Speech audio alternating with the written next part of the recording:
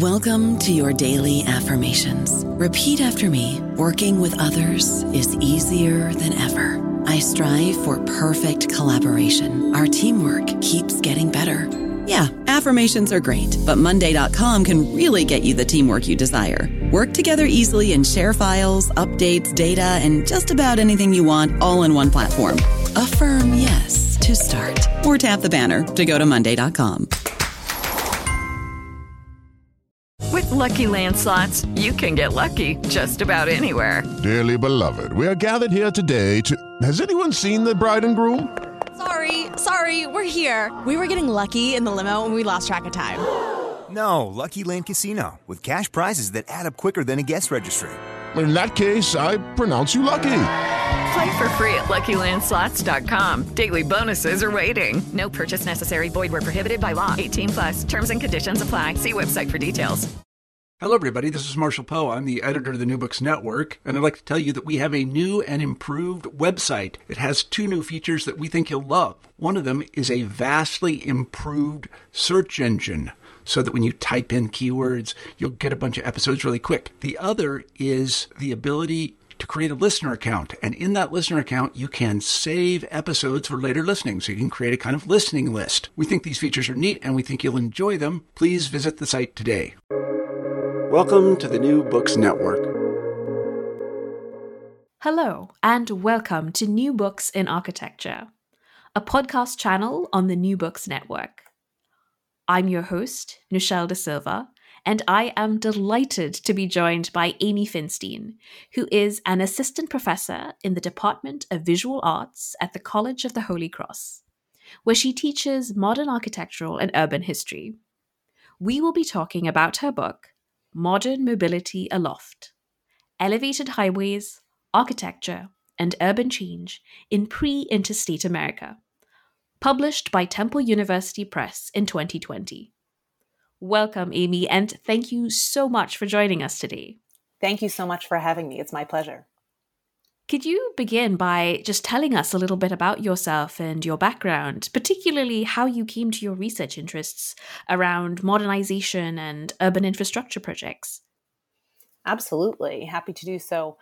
Yes, I am an architectural historian. I have a PhD and MA in architectural history from the University of Virginia, and my undergraduate degree is in American Studies and Art History from Brandeis University. I've really loved architecture for a long time. I think, really became aware of it and became interested in it when I was about 12 years old. I was very lucky that my parents decided to put an addition onto our house, and they worked with an architect to start thinking through those different options. And the whole idea that we could think about how spaces were used and make specific choices and changes that would impact our daily lives was so fascinating and exhilarating to me. And I was really hooked. And once I was in college, I started studying art and architectural history, and I became very interested in architecture as a tool for understanding societal change. I was someone who previously had really not loved history or social studies, but in my art and architecture courses, I suddenly found myself understanding historical moments much more vividly than I ever had before because of the art and architecture that went along with them. Everything suddenly made a lot more sense to me.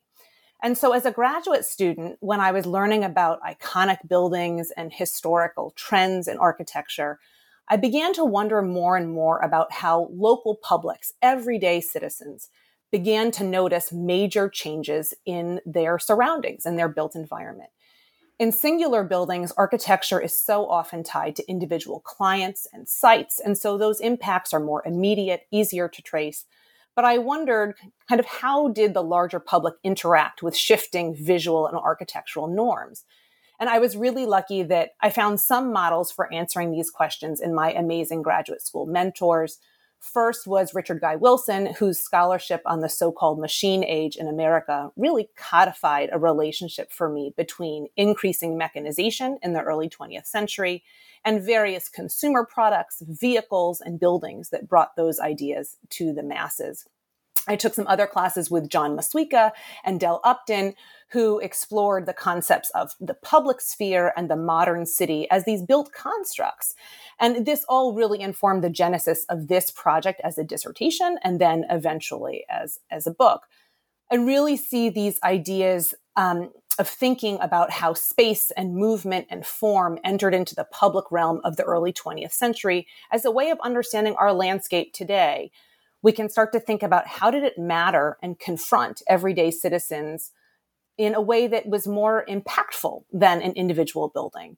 And so I'm really interested in this as applied to highway developments, as applied to single family residential developments, as these are such backbones of our current built environment.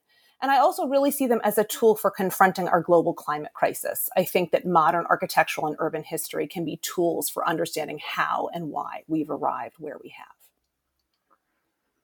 That's really fascinating. And I really resonate with just the way in which, for me as well, in undergrad and in grad school, how, this sort of vehicle of art and architecture really made history come alive and really changed my own approach to history, and my love of history really blossomed through this, I think the lens of art and architecture. So I really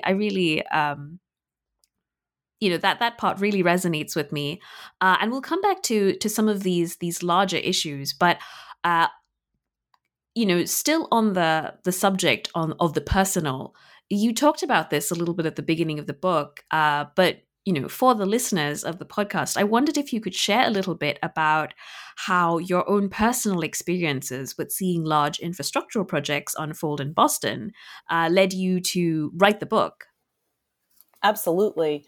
Well, I'm from Boston originally, and in the late 1990s and early 2000s, I was working at an architecture firm in downtown Boston. And during that time, Boston was enduring unbelievable construction and disruption in its downtown core, thanks to the so-called Big Dig, which is probably famous or infamous to some of your listeners.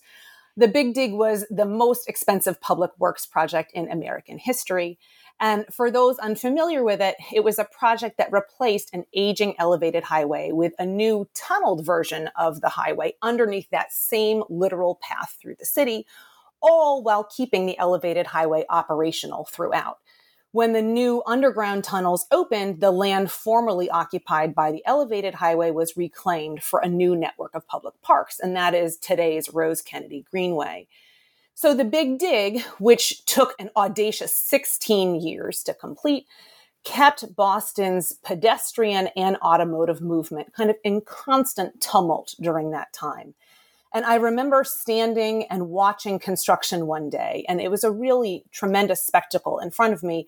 One half of the old elevated highway was still intact, and cars were driving on it, but cars were notably going in the opposite direction of what was originally intended for that side of the road, because the other half of the traffic was now flowing in the tunnel underneath.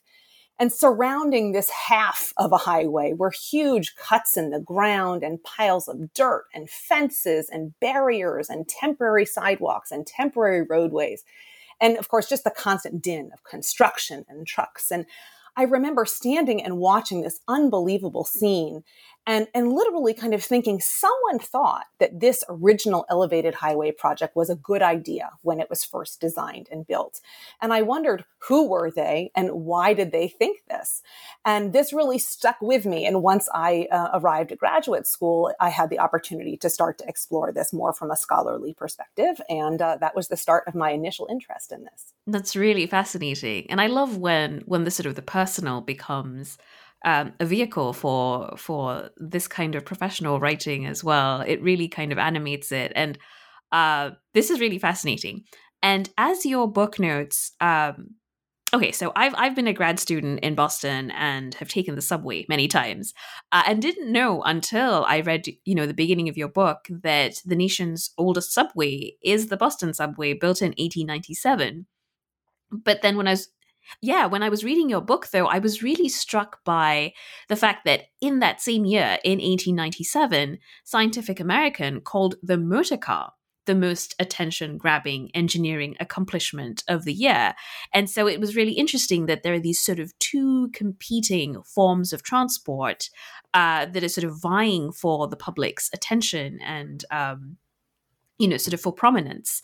And so today I think of the US, and many of us know the US as a nation of highways, but you're talking about this moment in which, this future that seems so normal to us today, so prevalent. This history was still being formed. And so there's this kind of I think, tussle in which modes of individualized transit promised to offer a solution to problems that the mass transit of the time couldn't solve fully. And so I was wondering about, the kinds of new urban pressures and aspirations that contributed to the construction of these elevated highways, the kinds of problems that they were trying to solve and the kinds of, futures they were hoping to create. Could you talk a little bit about that? Of course. Well, I think if I had to summarize my three big things that start to answer that question, I would think about speed and the notion of independence and the notion of economic vitality. And I'll kind of unpack those, I guess, a little bit individually. I think the first thing to keep in mind is that in the late 19th century, as you suggested with the time frame of the subway, 19th century cities' streets were really busy places. They were spaces that physically hosted lots of different constituencies at the same time. There were pedestrians, horses and carriages. There were omnibuses, which is kind of a horse-drawn streetcar. Then eventually there were streetcars, elevated railways, sometimes freight trains. And eventually, of course, automobiles add to that as well. So streets were messy, busy, frenetic places. And an individual moving about a 19th or early 20th century city relied on public transportation, streetcars, trains, or similar. And in taking the train or the streetcar, the passenger agreed to the kind of the singular destination and community ethos of that mode of travel, right? You get on the train, you know where it's going, and you might have to actually walk someplace after you get off. But the automobile upsets this proverbial apple cart a lot, both on the individual level and for city streets. Cars really liberated people from this kind of communal ethos that I mentioned a moment ago, that someone could suddenly have total control over the timing, the route, and the destination of their physical movement. This was also really exciting for business owners who could now rely on truck transportation to ship goods from place to place instead of only railroads and boats or ships. So it was refreshing and exciting to have such independence and control, and that becomes a big thing. The next layer, though, becomes about how this starts to impact city streets themselves. That city streets, once automobiles are added to city streets, they bring a lot more chaos. They also bring a lot more opportunity, right? So adding personal automobiles to city streets that were already filled with all of the users I mentioned a moment ago made things really dangerous. Cars are competing for room with the horses and the streetcars and the pedestrians, right? And there start to be these really gory accidents between various combinations of these different users. City leaders and engineers try to start to regulate their way out of this at first. They implement rules that we're familiar with today of stop signs or one-way streets, street signals, dedicated parking zones. But as they're doing this, automobile usage is expanding and growing even more. And so by the 1920s, automobile usage had expanded so much that business owners in downtown areas became really worried about the accessibility of their businesses to customers. And city leaders worried about the downtown congestion deterring customers and investment in these areas. And so this all starts to set in motion these series of responses, initially from engineers, but then eventually that kind of connect to the genesis of these highway projects. The engineers start kind of measuring and quantifying the chaos on the city streets. They start to measure congestion, they measure accidents, and they increasingly advise that the answer to street chaos and safety and congestion is to sort and separate different types of street users kind of into their own planes of movement. This really echoed the precedent of elevated railroads, in this way of sorting and separating. They imagined elevated sidewalks hung from the sides of buildings, dedicated freight roads, and increasingly multi-level streets. Now, this imagery also really built on enthusiasm for speed that I mentioned a couple of minutes ago, that during this time, there starts to be such excitement about like fast, technologically empowered movement. And this is coming through not just in engineering spheres, but from novelists, from architects, from planners. You can think about novels of the time like Jules Verne's 20,000 Leagues Under the Sea, publications like Scientific American that you mentioned earlier. All of these are featuring kind of exciting travel via trains and blimps, submarines, automobiles, eventually planes too. And then architects get in on this as well. We end up with well-known architects like Le Corbusier and Hugh Ferris, who start toying with these ideas in paper schemes for utopian cities in these same years. And they start to tout, imagery of new cities that featured elevated highways flowing above the ground surface between and through skyscrapers. And this is really exciting and inspiring. And so this all comes together for municipal leaders in individual cities who are worried about the congestion from economic and logistical perspectives. They see these engineering and architectural ideas in the pages of municipal affairs and design magazines. And these elevated highways start to seem like the antidote to all of this all at once, right? They would sort and separate different types of street users. They would maintain downtown accessibility, and they would really demonstrate their currency with popular architecture and planning ideals, all in the singular forms of these constructed roads. Yeah, I can imagine that this would have seemed, the perfect solution. Absolutely. But of course, they probably had various problems of their own, that only came into view as they were built and as people started using them. And what you do is you take 3 different case studies in Chicago, in New York, and in Boston. Even though, as you say, these kinds of elevated highways proliferated in other places as well. Could you talk a little bit about why you picked these 3 cities? Could you tell us a little bit about what makes them a good precedent for studying the other ones? And, what kinds of similarities, in broad strokes, occur across these 3 different cities that you talk about in the book? Absolutely. Well, so yeah, you mentioned the 3 cities, and I'll share the 3 roads that I concentrated on here to kind of try to define this typology are Wacker Drive in Chicago, which was built from 1924 to 1926, the West Side Elevated Highway in New York, which was built between 1929 and 1937, and as we mentioned before, the Central Artery in Boston, built from 1951 to 1959. When I was thinking about what roads to study and kind of per your question, what made these 3 worthy and interesting to study together, I really settled on 3 major criteria. First, I was really interested in projects that had been added to existing older landscapes, cities that already had dense downtown districts and who used elevated highways to work around their existing challenges. This also meant that I wanted roads that predated the interstate highway period, that were locally born and locally implemented, not pushed in from the perspective of federal oversight that happens later on. Second is that I wanted projects that had really distinct architectural vocabularies. Wacker Drive has a classically inspired approach in Chicago. The West Side Highway featured Art Deco sculptural relief. And Boston Central Artery had horizontal stripes folded into its steel guardrails, kind of like a streamlining effect. And I thought it was really fascinating to consider how the idea of quote unquote modern transportation took on different visual forms in each location, even as they originated from the same kind of mantra of modernization.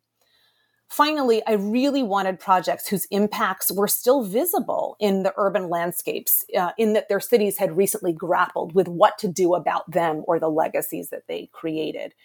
In Chicago, they have recently restored and expanded Wacker Drive. In New York, the West Side Highway was removed and replaced with an on-grade version of the West Side Highway in the late 1990s. And in Boston, as I noted earlier, the Big Dig took down the elevated central artery in favor of the new tunnel with this new park space on top.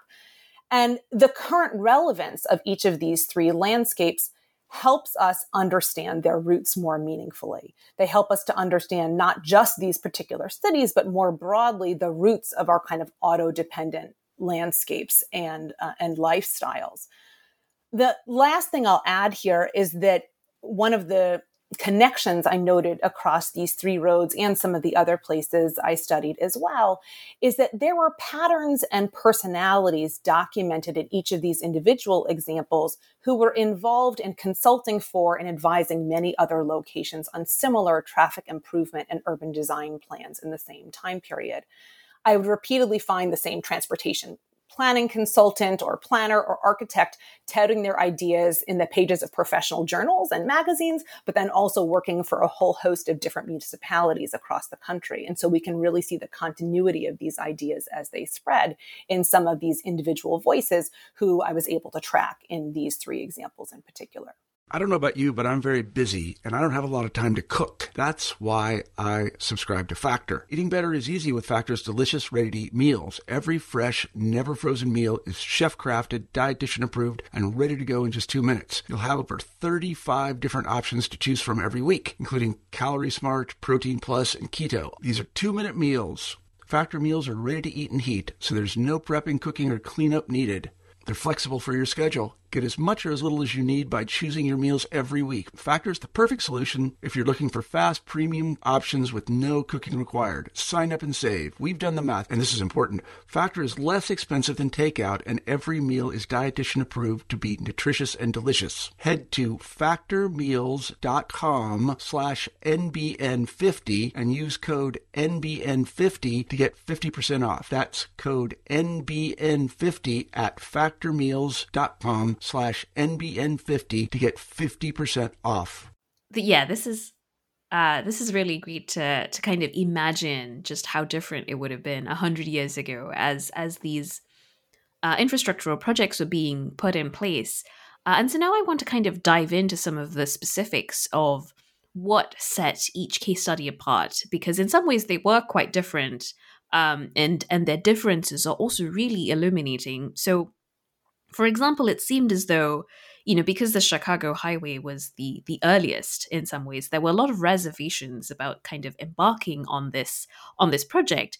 But at the same time, it seemed as though this was the case that there was the most optimism at the outset about what this highway could do. So could you tell us a little bit more in detail about maybe some of the people, the prime movers and shakers in this case, or some of the very specific, the specifics of this case in particular and how it played out? Like, what made the Wacker Drive highway design unique? Sure. Well, it is unique in my three examples. First and foremost, of course, because it still stands. Mm-hmm. But I actually think that the fact that it still stands and the events that led to that for, I suppose, really the last 100 years or so, I think really begin if we think about the fact that the design for what becomes Wacker Drive is actually included in the 1909 Plan of Chicago, which, as you know, I'm sure, is a very kind of famous landmark moment in American planning history. Mm-hmm. And many people don't realize that the origins of Wacker Drive actually are that old, dating back to 1909. So maybe I'll situate just kind of two pieces of this that can help outline some of what makes it distinctive, both visually and in terms of its evolution. The finished product of Wacker Drive, for those who may not be familiar with it, was a double-decked road for most of its length, triple-decked actually for one chunk between Michigan and Wabash Avenues. And it's especially unique because it is integrated into the riverfront in such a way that it doesn't actually appear elevated or constructed from points south of the Chicago River at all. From the riverside and from points north, you look back and you see this crisp concrete framework that is kind of the riverfront itself, featuring classical architectural details. There are prominent railings, balustrades, light fixtures all along the upper level. There are rusticated piers and arches on the lower levels. There are riverfront overlooks and walkways. It's not just the road itself. It's kind of this multi-level frame for the edge of the city along the river. But from the city side, from points south of the river, you can simply walk or drive along the top of Wacker Drive without realizing that there are levels beneath you. And this is because the construction of Wacker Drive involved actually raising the entire ground plane south of the river. This made the new multi-level street less kind of visible. And it also provoked really unusual opportunities for new buildings that they hoped would be built along the drive, which they eventually were, that could have subterranean connections directly to the highway and the riverfront. And so this was very enticing from a real estate development perspective, as well as a kind of engineering efficiency perspective. A couple of things that also make the Wacker Drive scenario, I think, important to understand is that the genesis of the idea in the 1909 plan comes from this a commercial kind of advocacy group in Chicago, literally called the Commercial Club. And they actually commissioned this comprehensive city plan from two very important architects, Daniel Burnham and Edward Bennett. And then they bring it to the city of Chicago saying, you really should adopt what we have proposed here. The city does, in fact, adopt the whole thing. And then this plan guides development for the next 15, 20 years, but kind of through individual projects that become kind of ticked off or championed in certain ways. And in terms of Wacker Drive, we see a really important precedent set for the idea of modernizing urban fabric and what visions were for modern urban life in this context. This really comes through in thinking about what Wacker Drive replaced. And what it replaced was a street along the river called South Water Street, which was the location of Chicago's longtime produce market. This was kind of the epicenter of Chicago's food chain. And the buildings along South Water Street were kind of modest brick warehouse buildings, fairly run down, but fine. And every day the street was very busy with activity, vendors coming and going from selling their goods, shoppers coming to purchase goods, merchants loading and unloading things from their warehouse spaces. And so the idea that this kind of elite business advocacy group of the Commercial Club is suggesting the removal of this street starts to suggest for us what's being valued in Chicago about business interests. In this case, the business interests of perhaps a more elite clientele who are members of the Commercial Club, as opposed to the vendors and merchants of the daily food market. And so this starts to introduce for us a pattern that we see actually throughout urban planning history, both before and after the highways in my study, that is about power inequity and about the primacy of kind of elite business interests over those of less swanky circles. It really initiates a pattern of displacement. And so I think one of the interesting things that we see in Wacker Drive is the duality of that Wacker Drive is successfully implemented kind of in its fairly original form because it's incorporated in this comprehensive plan for re-envisioning the city in this modern and progressive way. And at the same time, it sets up for us this pattern that is much more problematic in the longer term about displacement and differing visions for what modernity means to different constituencies in the city. There's the optimism and the promise balanced with some of the realities of inequity that still endure today. Let's move on to the New York one, because I was really delighted by the fabulous Art Deco designs, and I was curious about sort of who makes these design choices, and who gets to sort of decide on what the visual look of the city will be, because these elevated highways are quite they're quite striking, and it seemed to me as though you really enjoyed writing about these design choices in New York as well, and I wondered if you could talk a little bit about the New York case and what set that one apart, especially since it hasn't endured in the same way as Chicago. Absolutely. And I love that you said the fabulous Art Deco, because it really is a moment of Art Deco fabulousness. The West Side Highway was an enormous constructed roadway running above a whole series of surface streets along the west side of Manhattan. And it ranged from 60 feet wide in some places to even wider in other places, depending on entrance and exit ramps. It was about 30 to 40 feet high. It was made of steel and concrete with some granite paving blocks in its original road surface. And so this had a really striking presence in the urban landscape. But I think your point is well taken about the distinctive nature of its Art Deco vocabulary really comes from, really is one of the distinguishing features here. The Art Deco vocabulary and sculpture that the book talks about was designed by one of the most kind of foremost Art Deco architectural firms in Manhattan at the time. They are busy designing major Art Deco skyscrapers elsewhere in the city, and then they get hired effectively to kind of dress up the plans for this elevated highway.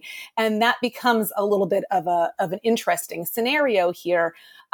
What had happened was that the original plan for the West Side Elevated Highway evolved from concerns about railroad transportation on the west side, and comes from actually an early 20th century proposal that had envisioned building a new elevated freight railroad along the west side and putting a new elevated highway on top of that. So like a double-decker sandwich, if you will, of surface transportation, then elevated rail, and then elevated automobile. That doesn't end up going forward, but this starts to loom large for the borough president of Manhattan, a local leader involved, who starts to tout this as his solution to transportation along the west side. The problem is that there are local arts and civic groups who start to rally against this scheme. And they say, well, what you're proposing is really very similar to the superstructures of elevated railroads that they've just finished taking down in other parts of the city.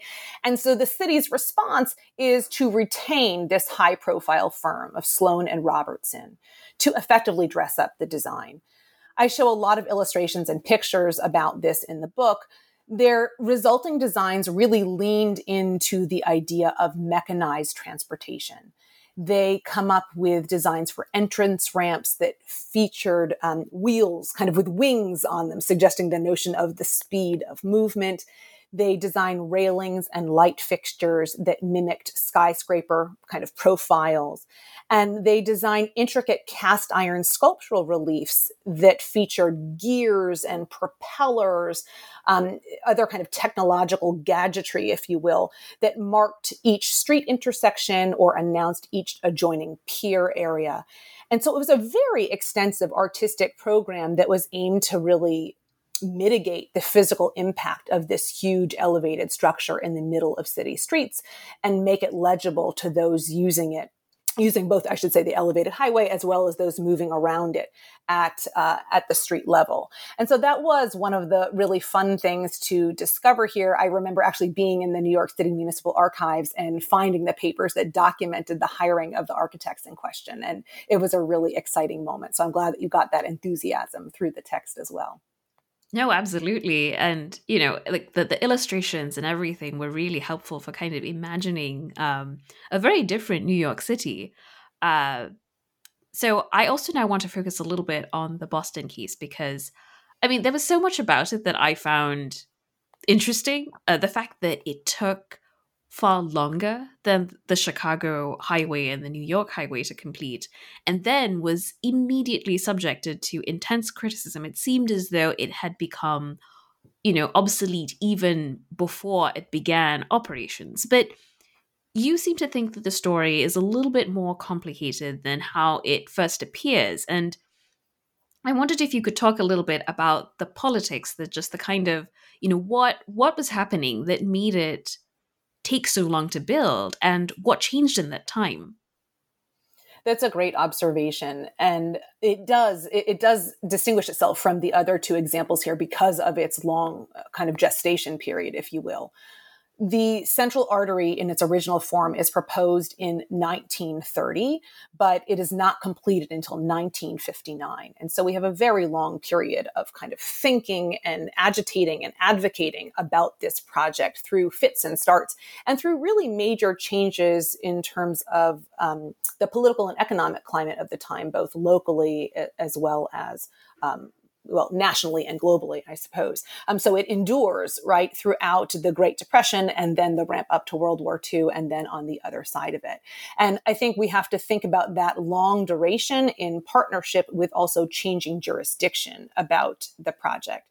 The central artery, when it is first envisioned, is developed as a city-sponsored idea. It comes from the city planning board and folks who are concerned about the kind of local street congestion that I mentioned earlier. And they hire a planner who starts to advise them about this, and they start to envision this as a solution for local traffic concerns about how do we get cars and different users across the city effectively to be able to keep the business interests or the business activities kind of going smoothly, right? But then as time goes on, the project gets interrupted. There's not enough money and there are bigger fish to fry, so to speak. And so the project goes into this holding pattern. But as time goes on, the central artery becomes incorporated into first regional kind of metropolitan Boston planning conversations, then statewide conversations, and then eventually federal conversations about the interstate system that starts being installed in the late 1950s. And so the changing kind of sphere of jurisdiction and of literal audience of who are the cars and drivers who are going to be using this road changes kind of the scope of the solutions that this project is supposed to solve. And that becomes increasingly complicated. It also comes into, conflict quite locally that once the project, I should say, what starts to set the Boston example finally into motion is in 1948, the design becomes incorporated into a state highway plan, and that secures it kind of additional outside sources of funding that make it financially feasible, and that sets it on its path to actual implementation. But once construction is about to begin in the early 50s, residents who are slated to be displaced because of the highway's path through dense existing urban fabric, and I should say that's a really important piece of what's different about Boston, these local residents and business owners become very upset, especially those in the North End, which is the area where construction was starting first. And they start to protest. They protest unsuccessfully, but they label buildings that are supposed to be torn down for the building as a way of kind of cultivating greater local awareness about the project. Then there are other residents in other parts of the city as construction proceeds towards the south. There are residents and businesses near today's Dewey Square and Chinatown who start to see the displacement and destruction happening in the North End, and they protest the road's path, and in this case, actually more successfully, where the road is redesigned to go into a tunnel near Dewey Square and transition to a surface road in this area instead of being an elevated highway. And so there are these fits and starts that are first about planning and then about local activism that kind of slow things down. But the last piece of all of this is that throughout this entire period of the better part of 30 years where this project is being talked about and then eventually implemented, there are changing sizes of automobiles, there are changing numbers of automobiles, and there are changing speeds of automobiles. But the basic road design for the central artery itself remains fairly constant from its original incarnation in 1930. And this really dooms it because once it is saddled with the additional statewide traffic, and then the central artery actually gets some small amounts of federal interstate funding in its last years of implementation that connects it through to other interstates in the area. And it makes it shoulder a far greater audience of users than was originally intended. And so one of the things that I recount in the book is that, the day after the central artery opens, it's already far beyond its official capacity. And things simmer down a little bit for a while, but it sets up a kind of perfect storm of discontent of so many different types of users in terms of different destinations all trying to use this road that is literally going through the city. And so it doesn't take very long before locals and experts start to realize what a huge problem the central artery actually created. And of course, that creates the kind of path to the big dig that eventually then occupies a huge amount of time, energy, and money in Boston for the last 25 years or so. That's quite a different case from the others. And it seems that it seems really interesting, or rather it was really interesting reading the book to think about how, on the one hand, many of the early solutions to manage traffic on these highways derived from older systems, so railways, just sort of how traffic was managed in an earlier pre-automobile time. And then on the other hand, as you describe in the book, and then as you've been sort of discussing through the case of the Boston Highway, you've been talking about how the kinds of unique problems posed by these elevated highways precipitated new debates about how to go about a revised model for highway construction. And you've talked a little bit about this already, but I wondered if you could talk more about how it shaped the eventual interstate highway system, and how those decisions that were made at local city level, at the level of these quite distinct cities have maybe, sort of extrapolated into larger nationwide projects, and maybe some of the ways in which these decisions have transformed from local to national and have endured into the present. Well, it's interesting. I mean, I think that one of the things that we can learn from these early roads is kind of to emphasize the experiential quality of urban centers as dynamic places that are accommodating lots of different types of users. And that a roaring highway overhead or next to you is hugely disruptive. Early in some of the conversations about these roads, there's this faith in kind of technological progress that many talk about as a way to assuage kind of early questions about, well, isn't this going to be loud? Isn't there going to be pollution? And they say, oh, well, we're going to use a paving surface that makes it very, very quiet for the cars. And we're going to shift to electric cars and there's not going to be any kind of pollution. And there's this kind of faith in technological progress in other ways that is used to dampen concerns about the experiential nature of this. One of the things that I think we see as highway development shifts to the interstate model in the middle part of the 20th century, and I should say after my focus, is kind of the homogenization of the design details and these approaches as a kind of one-size-fits-all solution to local transportation concerns that really were coming from a larger regional, if not national perspective. And so, for example, if the cases in Boston, New York, and Chicago all come from these very local concerns about traffic snags in this intersection or this location or this economic concern, suddenly the idea of sorting and separating traffic becomes kind of generalized, right? And they say, and many of these federal plans for interstates say, well, we need to connect point A to point B, so we'll put a road through it and we'll sort and separate them in that same way. But it's thinking at such a larger scale that there's much less awareness about what the impact of this is going to be locally. And because they're not coming from a local point of origin, if you will, they are not responding to local concerns the way these projects, the way my projects do. And so that's one of the things that I think is actually so important about understanding this earlier contingent of roads, is that they really do come from these local concerns. And so they set in place the enthusiasm for elevated movement and for high-speed movement and urban modernization that is so exciting and dynamic in so many different ways. But then when it is kind of standardized with literal, federal guidelines for how highways are supposed to enter cities and the widths and the details and what have you, they remove any of the architectural conversation about local place from the recipe, if you will. And that really becomes to the detriment of so many cities across the country. And really, I think is so much of the legacy that currently many places across the country are trying to grapple with. I think it also starts to provoke questions for all of us in terms of thinking about what do we do in its place. That these highways, both the early ones and the interstates, help to create our very auto-dependent culture right now and auto-dominant expectations of movement in each of these different cases or corridors. And so how do we start to combat this? Is there a legacy that we can start to think about today about, well, do I want to be only in a car going from place to place?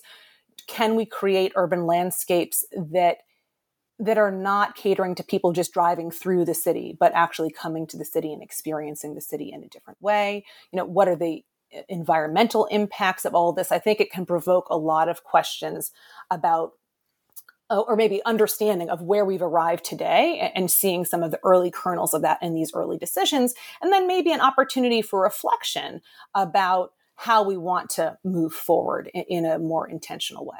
Yeah. I really want to sort of push that question a little bit, how the process of writing this book changed or shaped how you saw present day automobile infrastructures, and if there was something you really wanted to leave listeners with in terms of things to think about, things that surprised you or had an odd or bizarre afterlife, or whether there was some kinds of urgencies that you were seeing through these much earlier infrastructures that you kind of want to underscore or highlight for listeners, as we some of us may be listening to the podcast while driving. These, and this is also something that's become so ubiquitous. We all know how big of a problem it is, but there's like so much of the history that we don't really think about at all. And I was wondering if there was something that kind of became much more urgent or looming for you that you might want to leave with listeners. Sure. Well, I guess one thing that I want to emphasize is, I'm an architectural historian, and I came at studying these constructed roadways as kind of architectural objects. I really felt like they began to embody in their original planned forms a way of thinking about urban landscapes in a kind of more connected way than singular buildings, right? Mm-hmm. And so to me, that is a kind of broader framework than I think sometimes today we are thinking about cities, or maybe we, the average citizen who's maybe not involved in this on a day-to-day basis. And I think there's an interesting precedent there in beginning to think about how it is that individual buildings connect to larger neighborhoods, which connect to larger spheres of movement, which connect to the human experience, and of course connect to the environment and climate and things like this as well. A couple other things that I guess I would mention, right now there's lots of current debate about infrastructure right now and thinking about the challenges of infrastructure that we need to update, if you will. And I think it's helpful to think about infrastructure as a baseline armature for human connectivity. Really, that's what infrastructure is. And so part of the lesson for me in studying these projects is thinking about the longer term implications of road projects in this way, that building bigger roads or fancier roads in this way did not solve the traffic concerns. In fact, they invited more cars to drive. They created bigger traffic concerns as a result. So I think this should give us pause as we plan things now. Do we want to spend more time in our cars, or do we want to think about our daily experiences moving in or around cities in more nuanced ways? And if the latter, then we all need to think more creatively about what infrastructure we build and what modes of movement we choose. Your question also got at the notion of kind of ironies or lingering things. And I think one of the things in the Boston case that is kind of interesting to note is that some of the local transportation frustration in Boston started because of a lack of connection between the city's two major railroad stations, North Station and South Station. And except for a short-lived freight railroad that was built in the late 19th century, that connectivity has never successfully been addressed in Boston for human and pedestrian traffic for over 100 years. And so, I do wonder about what we have learned, or how we can encourage ourselves perhaps to notice the patterns or issues in history that haven't been resolved. And if we can start to respond to those differently.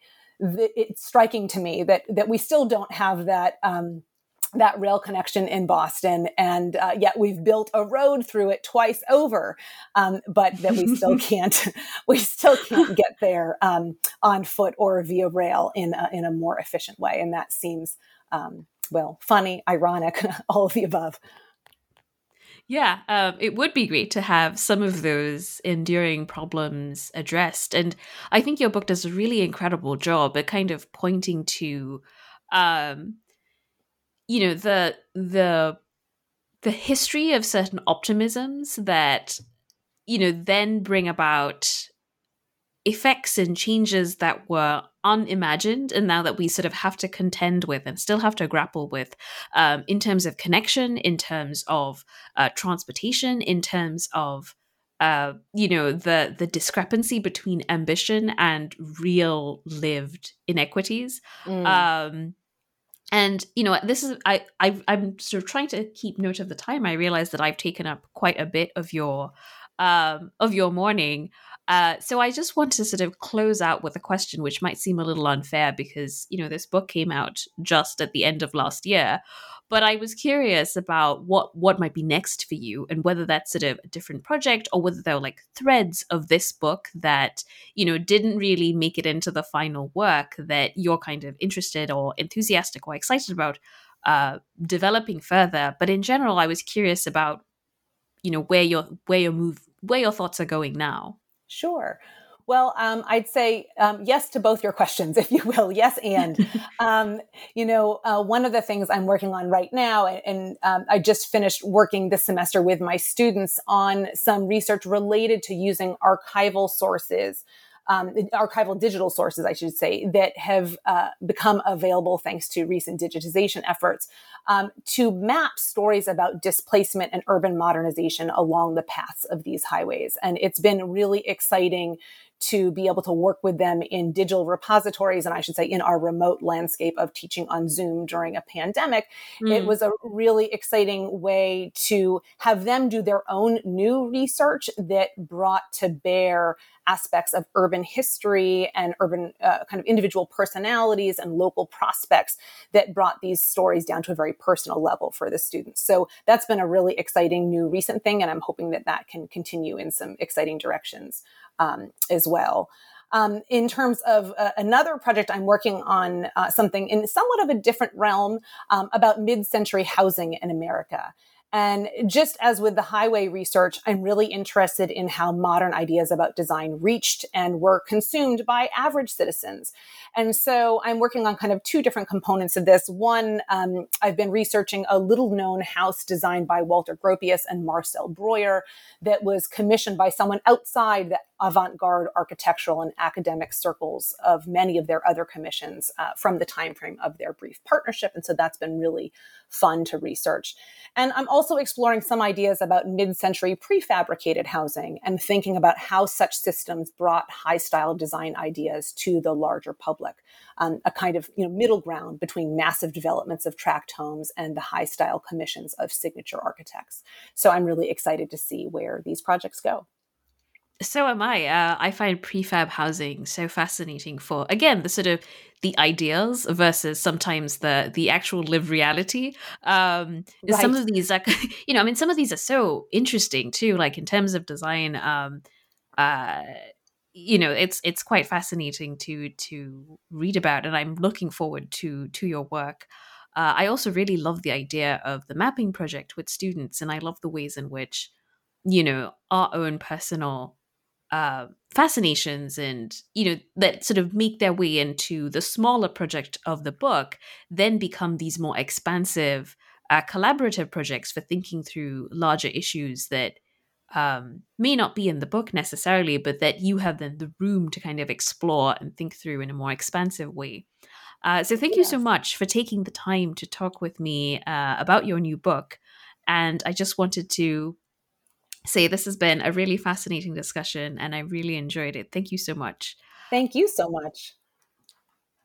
Thank you. This discussion of modern mobility aloft, elevated highways, architecture, and urban change in pre-interstate America by Amy Finstein, published by Temple University Press in 2020, is brought to you by the New Books in Architecture channel of the New Books Network.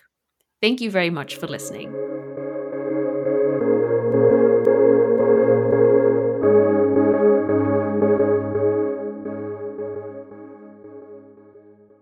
With Lucky Land Slots, you can get lucky just about anywhere. Dearly beloved, we are gathered here today to... Has anyone seen the bride and groom? Sorry, we're here. We were getting lucky in the limo and we lost track of time. No, Lucky Land Casino, with cash prizes that add up quicker than a guest registry. In that case, I pronounce you lucky. Play for free at LuckyLandSlots.com. Daily bonuses are waiting. No purchase necessary. Void where prohibited by law. 18+. Terms and conditions apply. See website for details.